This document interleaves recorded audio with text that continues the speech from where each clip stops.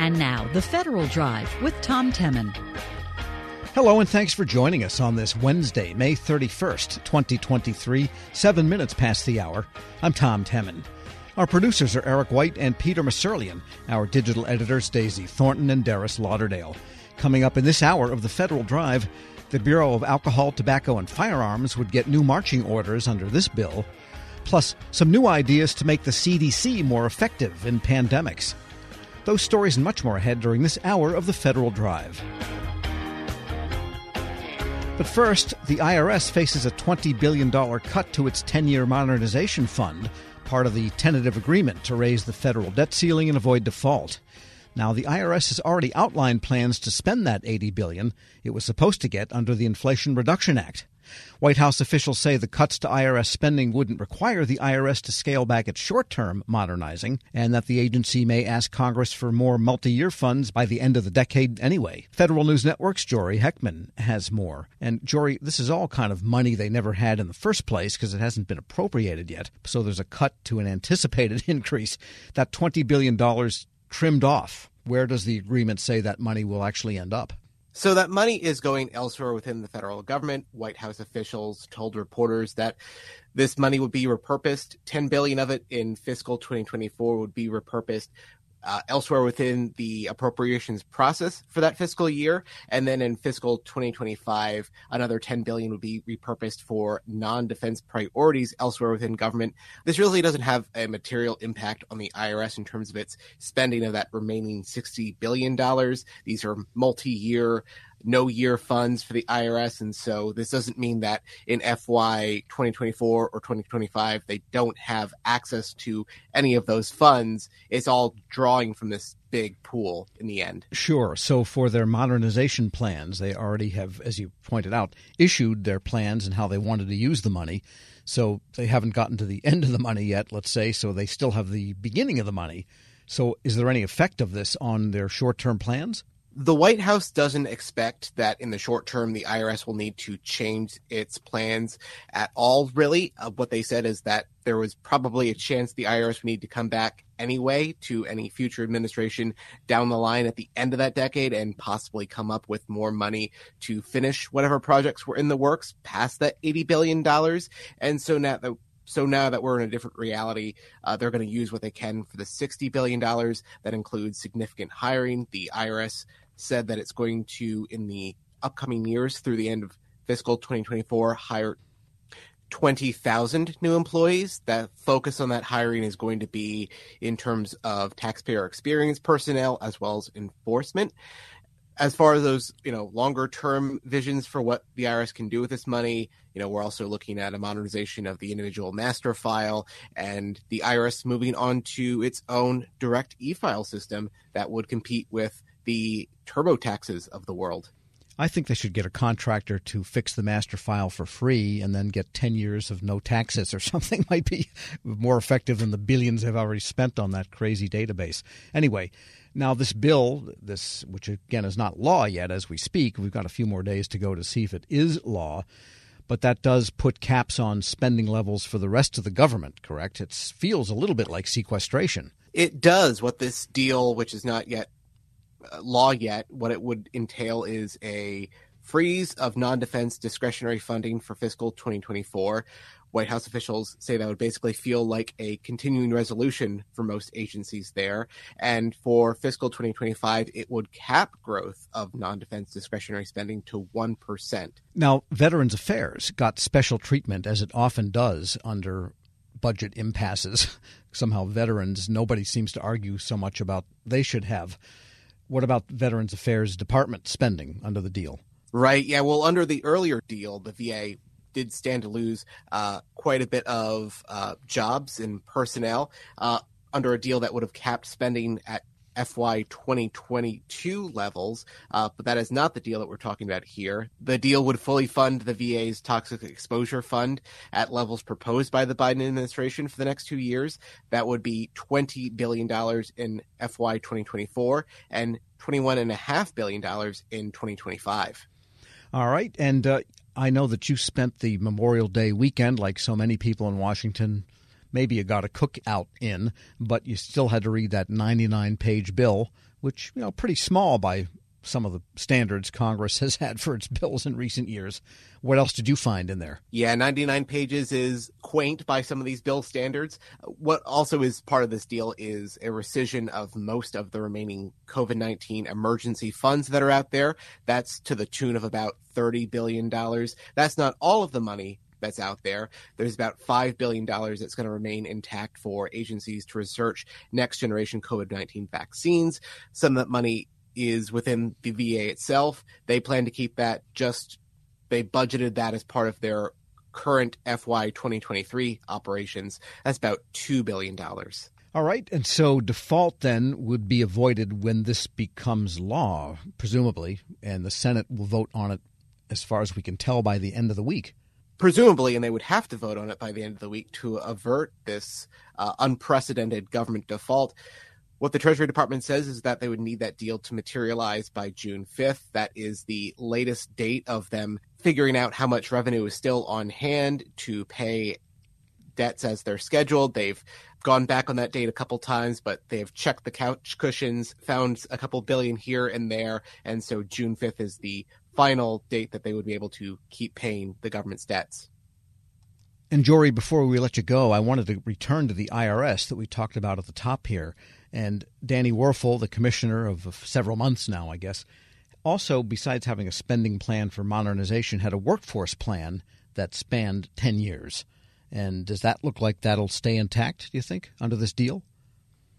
Well, there's a very good chance that they will need to go back and modify that. Commissioner Werfel said that beyond the FY 2024 hiring plans, they were going to come up in a matter of weeks, a plan that would look at the IRS's hiring needs across the decade. Now, given that they are about to lose about a quarter of this proposed funding for modernization, it would be hard to believe that would be the same vision for the workforce without those funds. All right, so all depends on what happens through the week and through the weekend, and we'll just find out. Federal News Network's Jory Heckman, thanks so much. Thanks, Tom. And be sure to check out his story at federalnewsnetwork.com. Still to come, some new ideas to make the Centers for Disease Control and Prevention more effective in pandemics. This is the Federal Drive with Tom Temin here on Federal News Radio, part of the Federal News Network.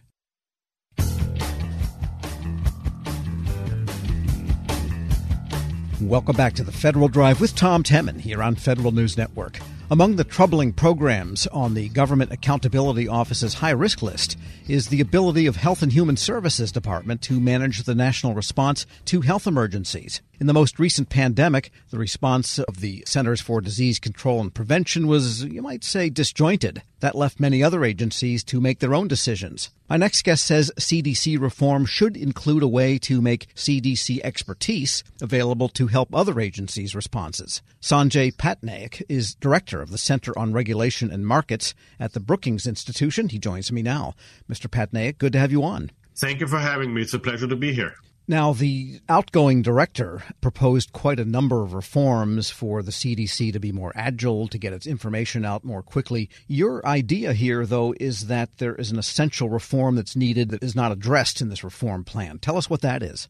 Exactly. So what we have seen during the pandemic is really that an issue like a pandemic is a multidisciplinary problem. It affects a lot of different parts of the government and a lot of different parts of our economy. And so what we are proposing is that the CDC should actually be part of what is called an interdepartmental coordination group that basically includes multiple agencies that could be affected and have decision-making power in a pandemic, such as HUD and the Department of Defense, for instance. And so an interdepartmental coordination group would bring these different agencies together in order to share expertise, both outwards from the CDC, but also to provide input from other agencies to the CDC's decision-making. Right, and that really wasn't the case. You've cited a bunch of agencies that made decisions on how to respond to the pandemic completely on their own.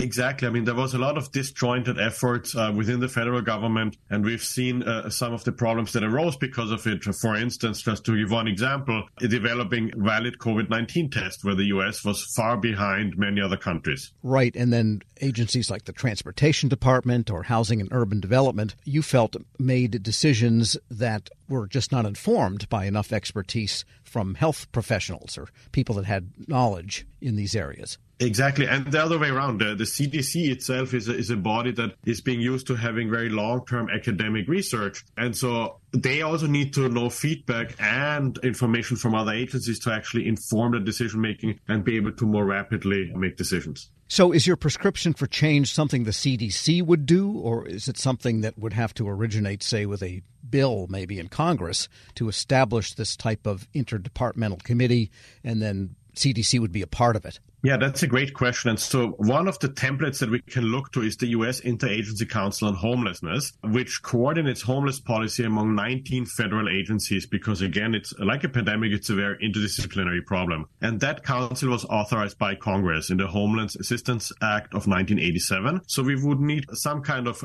provision, some kind of act by Congress to establish a similar interdepartmental coordination group. But it has been quite effective, and it can show that when you try to coordinate these multiple agencies that often decide in a very insular fashion, you can actually achieve much better results in terms of policy outcomes.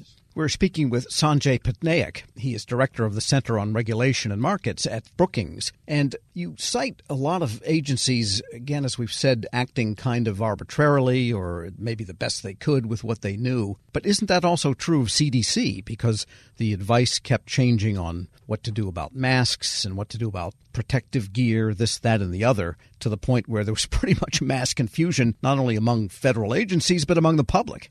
What's the root problem there? I totally agree. And again, I think going back to my earlier point, one of the root issues is that the CDC is used to doing long-form academic research, right? But not moving very rapidly in real time and then assessing different aspects that are not only scientific. And I think that's a key here, right? When we look at the pandemic, yes, obviously the health aspects, the scientific aspects are important, but the pandemic touches on so many issues of our social, economic, and political lives that when you make decisions, you have to take these into consideration as well. And that was one of the problems of the CDC's decision-making. They really only focused on the scientific and health aspects, but kind of like did not pay enough attention to the political and the economic context the pandemic was happening in and the impact that the pandemic had on these parts of society. But is that really CDC's role? It is not CDC's role, but it is important to make policy decisions by looking at the effects it will have on other parts of the economy, right? You can make a scientific decision based only on the science and the health, but you have to look at what will be the impact on other parts of society. And for instance, an example is school closures, right? Like you need to be able to know what is the impact if we close schools on the well-being of children, on kind of like the economic lives of people. And so in order to do that, it is much better to try to get information both ways from other agencies. Right. So in some sense, CDC would have to operationalize its research and its scientists to kind of join in a rapid response type of decision making. By the same token, agencies that make the decisions need to inculcate some of the research thinking before they go ahead and make those decisions. Exactly. That's a perfect way to put it. And we do that already in other areas, like I mentioned, the Homelessness Council, but even CDC does that to some degree on bioterrorism, where they coordinate with other agencies. Right. So it sounds like there's a little bit of maybe sclerosis in CDC if they are doing this long-term research, gathering these studies and so forth in a variety of domains. I mean, there's a lot of diseases out there, but somehow they've settled into maybe a more academic mode or a more abstract mode and less of an operational mode, because prevention and control is in their title. And I think that's a very good way to put it. Obviously, I mean, look, that pandemic was a once-in-a-100 years event, and it had such a profound effect on all countries around the world. So I think it laid bare some of the shortcomings in government responses that we saw in different parts of the world, but especially also in the United States, and the CDC was part of that. Is one of the challenges getting the political considerations out of these decisions? Because that's how it seemed to go. People's opinions of what should be the right thing somehow settled out or sifted out into political camps. And that was part of the problem, still part of the problem in some ways. Yeah, that's a great point. We didn't dive too much into it in our report, but trying to make it apolitical is definitely something that is super important. And I think other countries that have been more successful in the initial response, they had less politicized responses and less politicized kind of like staff decision-making in those health agencies. And I think that's very important in a pandemic, right? I mean, we don't want that to be politicized. We want it to be driven by the best science, but with taking into consideration all the different angles that we need to look at, like the economic implications, the political and the social implications. Yeah, I guess that's what they call common sense, because, you know, when you see one of these headlines that says experts say blah, blah, blah, you know, my initial reaction is, how did the world ever get along without experts? So there's some way needed to marshal the expertise in a way that it informs what is ultimately common sense.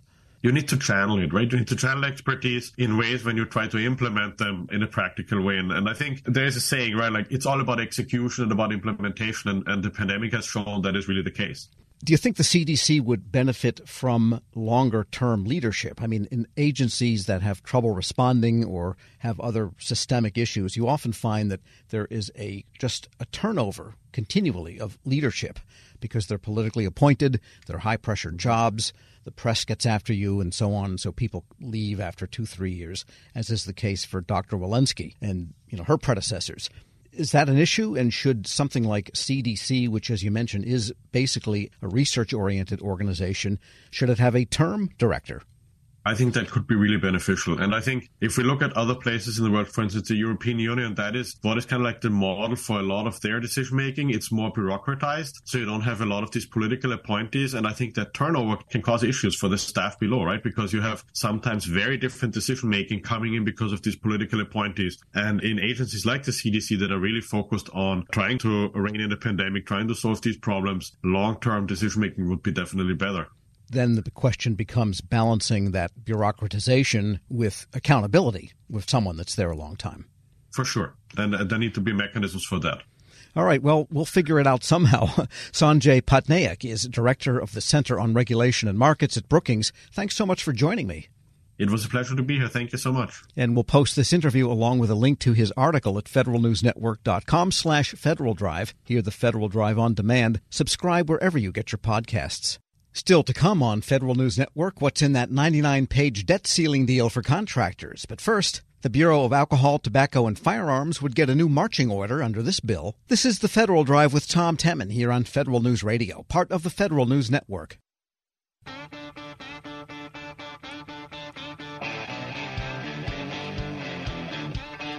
Welcome back to the Federal Drive with Tom Temin here on Federal News Network. A House bill would change the way the Bureau of Alcohol, Tobacco, Firearms, and Explosives, ATF, would deal with tribal police departments. It would give them easier access to duty weapons by eliminating ATF regulations that don't apply to other police departments. For details, the bill's sponsor, South Dakota Republican Representative Dusty Johnson. Representative Johnson, good to have you on. Yeah, thanks for having me. What is the problem here with tribal police departments and their access to weapons? Well, there are lots of problems that law enforcement agencies in Indian country face. This is not one of the top 3 or 4, but still I think it's an important one, really for 2 reasons. Operationally, we're denying these officers access to the same kind of duty weapons that other police departments have, and then we're also, in many cases, charging them taxes when they purchase those weapons, which other law enforcement agencies don't have to pay. So that's an operational problem. That's dollars out of their pockets. That's fewer tools for them to use. But then the second issue is that this is not an appropriate government-to-government relationship.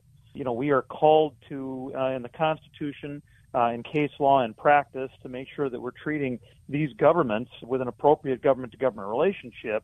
Treating them as lesser police departments, I think, is sending the wrong message about this important relationship. And in general, do tribal police departments have the same sort of training and criminal justice background that you find in other police departments? Yes, there can be an exceptionally high level of professionalism within many tribal departments. And it varies from state to state. And in South Dakota, I know they are invited to participate in the same law enforcement training program that other law enforcement agencies and officers in South Dakota take part in. There are certainly federal training programs as well. The biggest problem, I think, facing so many of these departments are just resources. You look at the Pine Ridge Indian Reservation in South Dakota.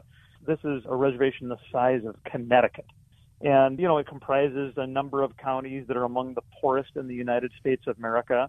They've got 33 slots for law enforcement officers to take care of this massive community. Many of those positions are not filled in any given week, and so resources are a serious problem. I wouldn't allege that my bill goes anywhere near enough to solving that problem, but again, it does help on the margins. We need lots of efforts like that. Well, why does ATF levy them for the purchase of weapons? Is that because they are required to by existing law, or is that policy of ATF? Well, it has been the policy. I don't know enough about the backstory about why they're interpreting some statutes the way they are. It's a relatively nuanced determination. I mean, they are not charging some law enforcement agencies that tax.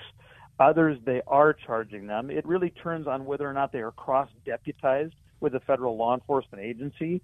And I don't understand why there would be that language in the statute if there is, but in any event, my bill would clear it up. Right. You could probably spend months and months and never get to the bottom of it, because that's just the way some of these long-standing, agency bureaucracies and their processes operate. And there is also a provision in the bill having to do with machine guns prior to 1986 and what's going on there. Yeah, again, there are a number of weapons that are denied these law enforcement agencies, and this is mostly about equality and parity for me. I just don't like the idea that law enforcement agencies off reservation are allowed access to certain tools that law enforcement agencies, on an Indian reservation are denied. I think if we're going to be respectful, we need to make sure that we've got parity in that treatment. We're speaking with South Dakota Republican Representative Dusty Johnson, and I guess that, as you allude, this leads to bigger issues with tribal government, tribal administration, and these are centuries-old issues. What do you think are the top problems that the federal government could help Indian and reservation governments with?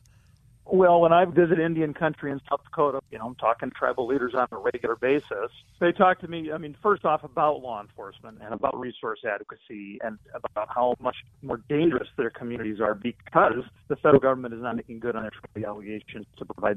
It is a serious problem. Secondly, they talk about a highly related issue, which is how so many drugs are finding their way into Indian country, destroying these communities. That is not unique to Indian country. All of our country are dealing with, 100,000 drug overdose deaths a year, fentanyl that is ripping apart families, meth that is doing the same. But the problem is even more acute on reservation. And I'm often told, gosh, we got to do what we can to stop that flow of drugs over the southern border. Third, I would mention roads and other infrastructure. Again, this is a resource adequacy issue, and it is holding back development in Indian country. Those are the big ones that are brought up regularly, although certainly they're not the only ones. And getting back to the law enforcement question and this cross-deputization, if a tribal police force is feeling that it needs to have reinforcements or more help, in general, can they call, say, the local county police where they're operating or the state police, and they'll get augmented response? Is that something that happens? Yes. The interesting thing, at least in Indian country in South Dakota, they get along. They understand that they have one another's backs, and there is a high degree of professionalism and respect. Sometimes the politicians can get in the way, right? I feel like the law enforcement agents, they understand that they have a shared mission to keep communities safe. And, reservations are so often a patchwork quilt of jurisdictions.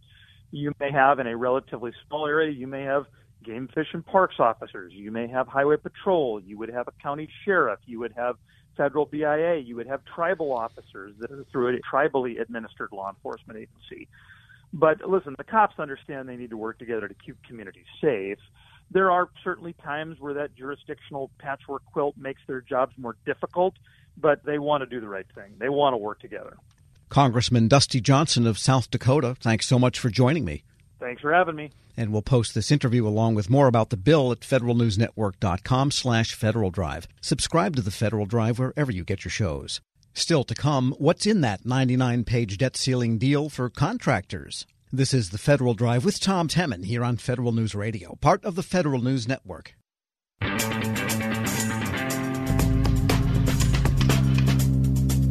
Welcome back to the Federal Drive with Tom Temin here on Federal News Network.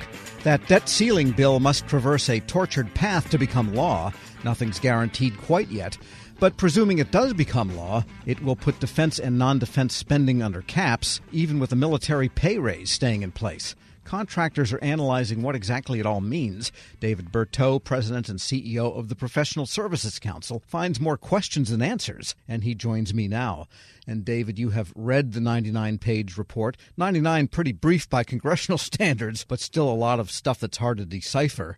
And spending caps plus no real agency-by-agency spending plan. And that, to you, leads to some pretty tough questions. Right, Tom. Thank you for having me on here. And you're right, it's only 99 pages, but of course, like many legislative proposals, you actually have to refer to the underlying provisions that are being modified in order to tell what the language actually does.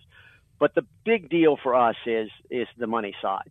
As you well know, without funding, there's no contract, right? And the work that contractors do is not just for the money. It's actually to keep the agencies operating and moving forward, everything from legacy systems modernization to day-to-day operations to innovation for the future.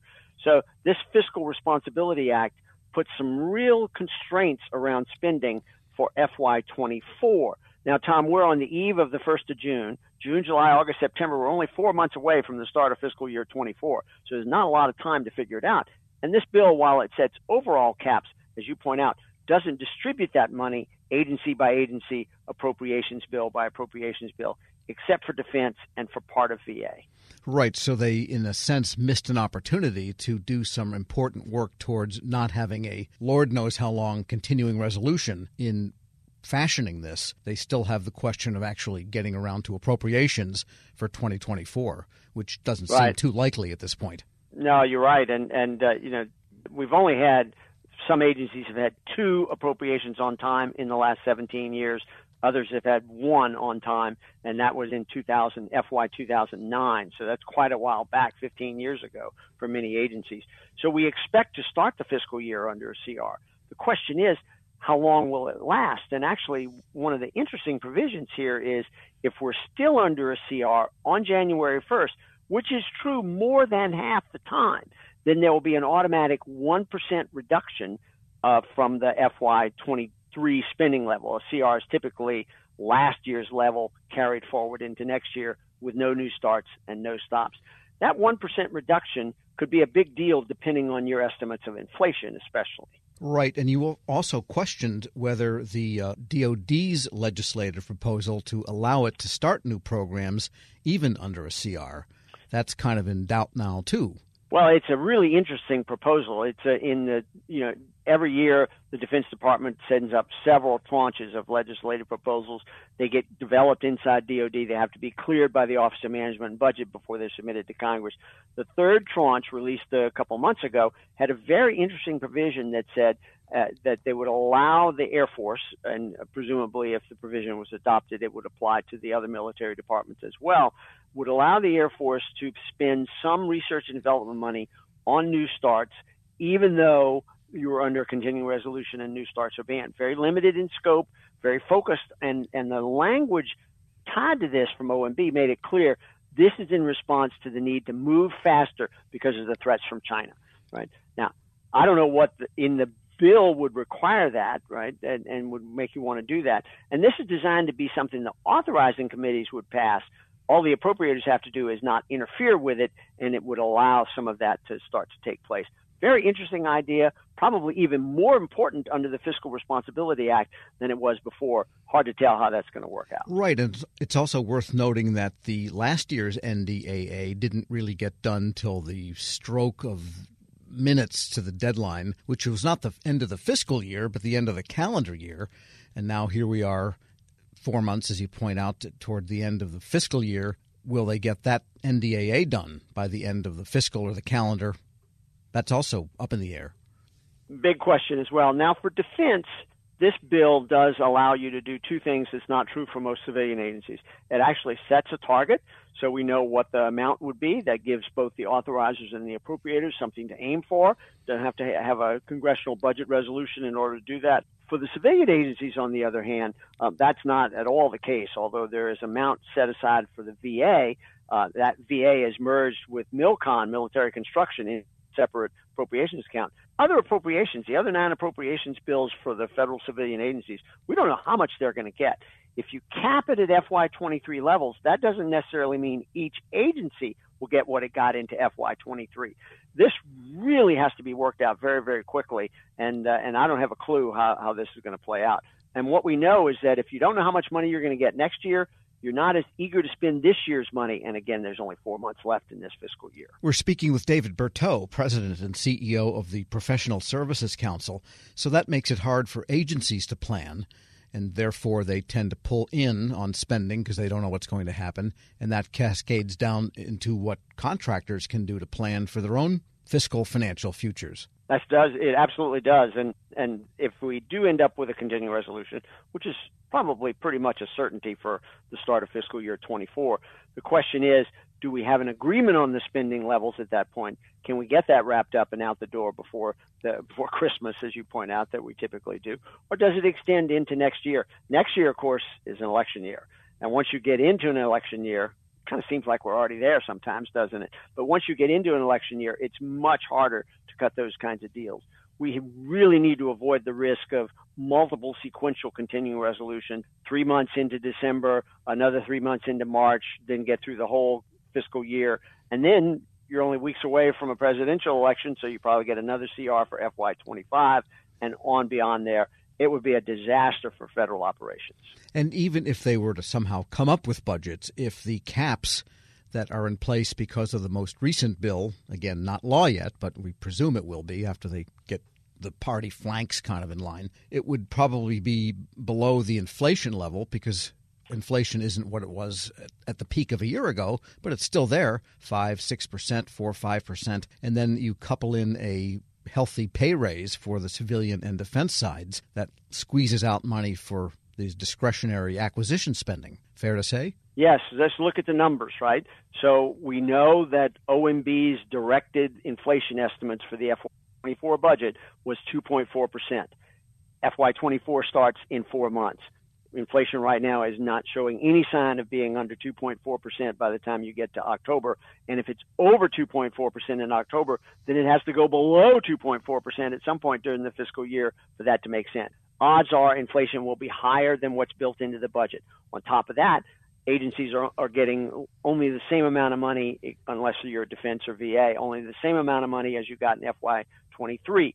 So that means you're not even getting that 2.4%. You're getting zero. But built into that is a 4.6% pay raise, as you point out, both for civilians and for uniformed personnel. This is a prescription for really tight squeezes elsewhere. History says when there's tight squeezes elsewhere, contractors end up paying more than their fair share of that contribution. That's what we're worried about. And I wanted to ask you, too, about something that we've noticed, you have noticed. I think our colleague Jared Serbu wrote about it at federalnewsnetwork.com, and a couple of my guests in recent weeks have commented on it. And that is, oddly, there was no real strong guidance from the Office of Management and Budget to agencies about what to do in the case of a debt ceiling crisis or whatever you want to call it, the ceiling being reached.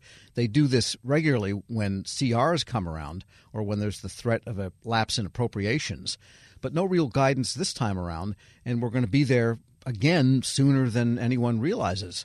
Tom, this is the 11th time in the last 13 years that we've had a debt limit crisis. So it's reasonable to assume it's not going to be the last. Right, it's almost now become an annual exercise. Now, if this bill passes, it punts it until 2025, so we can get through all of 2024 without another debt ceiling crisis. But it is coming on us. There was no guidance out from OMB, as you mentioned, and in our conversations with agencies, and you can see it through reporters' conversations as well, they were all over the map. We had agencies that said, we don't have a problem, we have plenty of appropriations. Well, that's true, but if Treasury doesn't have the cash to pay the bills, then it doesn't matter how much appropriation you have. We had agencies that says this is just going to be like a government shutdown. Let's figure out who's essential and who's not. Let's figure out where we issue stop work orders. But without a lapse in appropriations, that make no sense at all.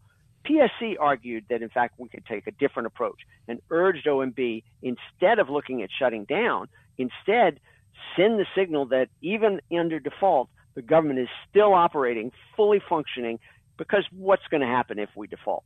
More than likely we get a deal really quickly, right? Because you'd see a lot of big problems in the financial marketplace affecting everybody globally as well. Plan for that. Plan that you're not going to be shutting down. Keep it going. We'd love to see OMB wrestle with that question. We desperately need agencies to have the guidance because we heard over and over again, hey, we're waiting for guidance from OMB and we don't have any yet. David Berteau is President and CEO of the Professional Services Council. As always, thanks so much. Thanks, Tom, and I hope that the next time we're not talking about debt limits. Let's hope so. We'll post this interview at federalnewsnetwork.com/Federal Drive. Hear the Federal Drive on your schedule. Subscribe wherever you get your podcasts. The Defense Department might have gotten about all of the mileage it can out of its special pay and personnel system for cyber and IT people. Now officials say it's time to expand it, potentially delivering more competitive salaries to tens of thousands of more IT employees across the department. Federal News Network's Jared Serbu writes about this in federalnewsnetwork.com. He joins us now. Well, what has changed? If apparently there's more people they feel they need to get into the system, are they running short of people? What's their play here? Yeah, that's right. This actually goes back several years now, Tom, to when Congress first created what's called the Cyber Accepted Service, which was in the 2016 National Defense Authorization Act. So going quite a ways back, it took DoD quite a while to actually use all of the authority that Congress gave it to move folks into this special pay and personnel system for cyber employees. DoD's interpretation of the law that Congress wrote back then is that it only allows them to move about 15,000 people into this special pay system. They are now this summer planning to send Congress a legislative proposal that would expand that potentially up to about 75,000 employees. So a lot of extra folks potentially into that system where they almost certainly would get more pay than they're getting right now from the general schedule. And do they have a pretty good idea of the total cost of this? Because I just ask because topically what's going on now is there's a pay raise coming across the board for DoD, and now thanks to the debt deal, it looks like there's going to be some caps on spending, even for DoD, although it's up a little bit. Yeah, there's no real way to estimate the total cost because, first of all, we don't know that they would go all the way up to that 75,000 estimate. And frankly, that's one of the things DoD likes about this cyber accepted service approach. You can pick and choose individual positions that you want to convert from the standard Title V system into the cyber accepted service rather than just moving an entire military service or moving the entire Defense Department, which obviously would be a very costly endeavor. And that's a contrast to the special salary rate that the Office of Personnel Management rolled out earlier this year, or at least started to propose is probably a better way to put it, for all 2210s, as they call them, all IT employees across the federal government, that departments at the department level or agency level could fully opt their workforce into or out of. That's obviously very expensive, and it's one of the reasons why it's looking increasingly unlikely that it'll actually happen in any agency this year. DoD, for example, estimates that going to that special salary rate for everyone would cost about $740 million per year. That's obviously not in the budget because that proposal from OPM came out after the budget submission was out. So Patrick Johnson, the director of the DoD CIO's Workforce Innovation Directorate, talks here about why the department doesn't prefer that approach. So you can imagine the department's not in favor of taking that approach, that wide swath to, get after everybody like that. So we favor a more targeted approach where we look at the areas within 2210s, because 2210s, I've got 52 different work roles coded against 2210s when I look.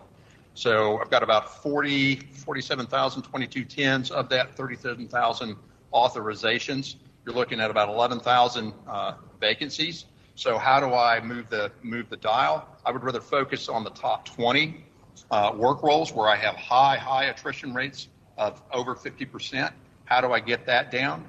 And then manage it that way. I mean, think about that, Tom. 50% vacancies in some of those work roles. And one of the other good things DoD has done to get after this problem is coming up with much more discrete definitions of what those work roles are rather than just having a giant pool of all 2210s. They have literally dozens and dozens of defined work roles that are based on what people actually do and not based on their job title. That was a result of the cyber workforce strategy that DoD rolled out earlier this year. Plus, there's some expansion going on. Artificial intelligence is coming on real big, and there's the idea of a little bit more aggressive cyber outreach, let's call it, versus purely defensive monitoring of the networks. So the field itself is changing, and that seems to give them some impetus to go ahead with this. Yeah, that's right. And those AI and data and software related work, those are some of those 72 work roles that DoD has already come up with. And I think they're most likely going to be adding more. And another reason I think they see this cyber accepted service approach as preferable is it also gives them a way to tailor the pay to not just individual positions, but individual geographic areas. They do that with what's called a targeted local market supplement that's designed in some ways a lot like locality pay. It's designed to make the positions that you have in a given geographic area competitive with what labor costs actually are for comparable private sector positions in that area. The government pay scale, even in that system, is probably never going to match up with what private sector employers are paying, but it at least gets them a lot closer. Right, because they do have installations in Southern California as well as in distant places in the upper Midwest that are cold all the time. Those places simply command different salaries, but on the other hand, they might need to attract people, say, from a nice area that's really attracted to the mission, but if you're going to move to Minot, North Dakota, then you probably need to pay people to go there. I think that's right, and I think DoD is increasingly moving to,